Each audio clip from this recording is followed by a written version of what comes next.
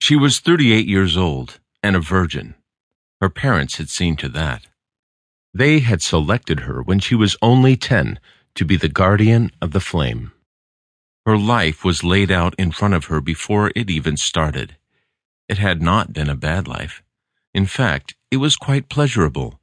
She was worshipped and held a very high position in Roman society.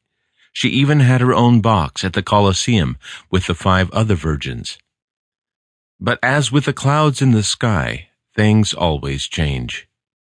Julia and the 5 Vestal virgins guarded the flame in the temple of Vesta. The virgins and their ancestors had guarded the flame for 1,000 years. The temple was a 15-meter wide circular edifice in the Foro Romano, supported by 20 Corinthian columns.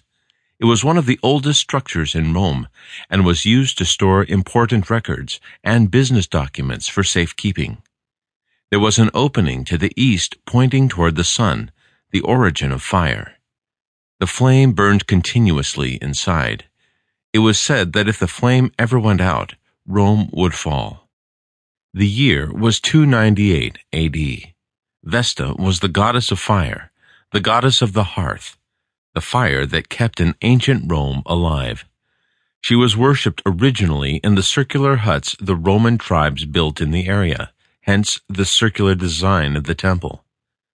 The goddess kept Rome alive as long as they kept their covenant with her to keep the flame burning. At least, that was what the people were led to believe. Julia also had a covenant with Rome, though not of her choosing. Her parents had offered her as a virgin to guard the flame when she was 10. The virgins came from very high-placed families in Roman society. It was an honor to have a daughter selected to guard the Temple of Vesta. In return for 30 years of celibacy, upon their 40th birthday, the virgins were allowed to marry and received a huge dowry from the state. They had statues made in their likeness that were placed in the gardens around the temple. However, if a virgin broke her vow of celibacy to the empire, the consequences were dire. The Vestal virgins lived in a multi-room structure right outside of the temple. The site was the most holy in Roman culture and was placed squarely in the center of Foro Romano, where it all began. This was where the first tribes of the ancient valley met to trade along the lowlands of the river. It was where Romulus was suckled by the she-wolf after being abandoned by his parents.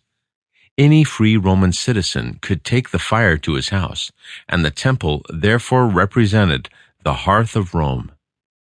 It was early evening when the visitor came to call on Julia.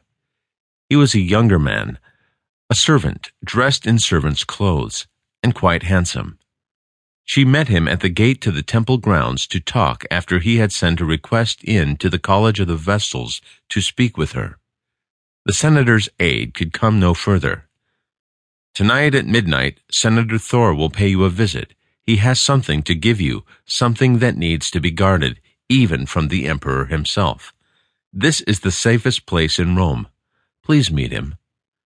The visitor left without explaining further. Julia was left wondering at the gate for some time, but finally retired to her room. Julia was troubled. She would have to be very careful. This meeting was very dangerous for both her and the senator. She knew things were changing in Rome. The corruption was rampant. The emperor was claiming for himself more and more power.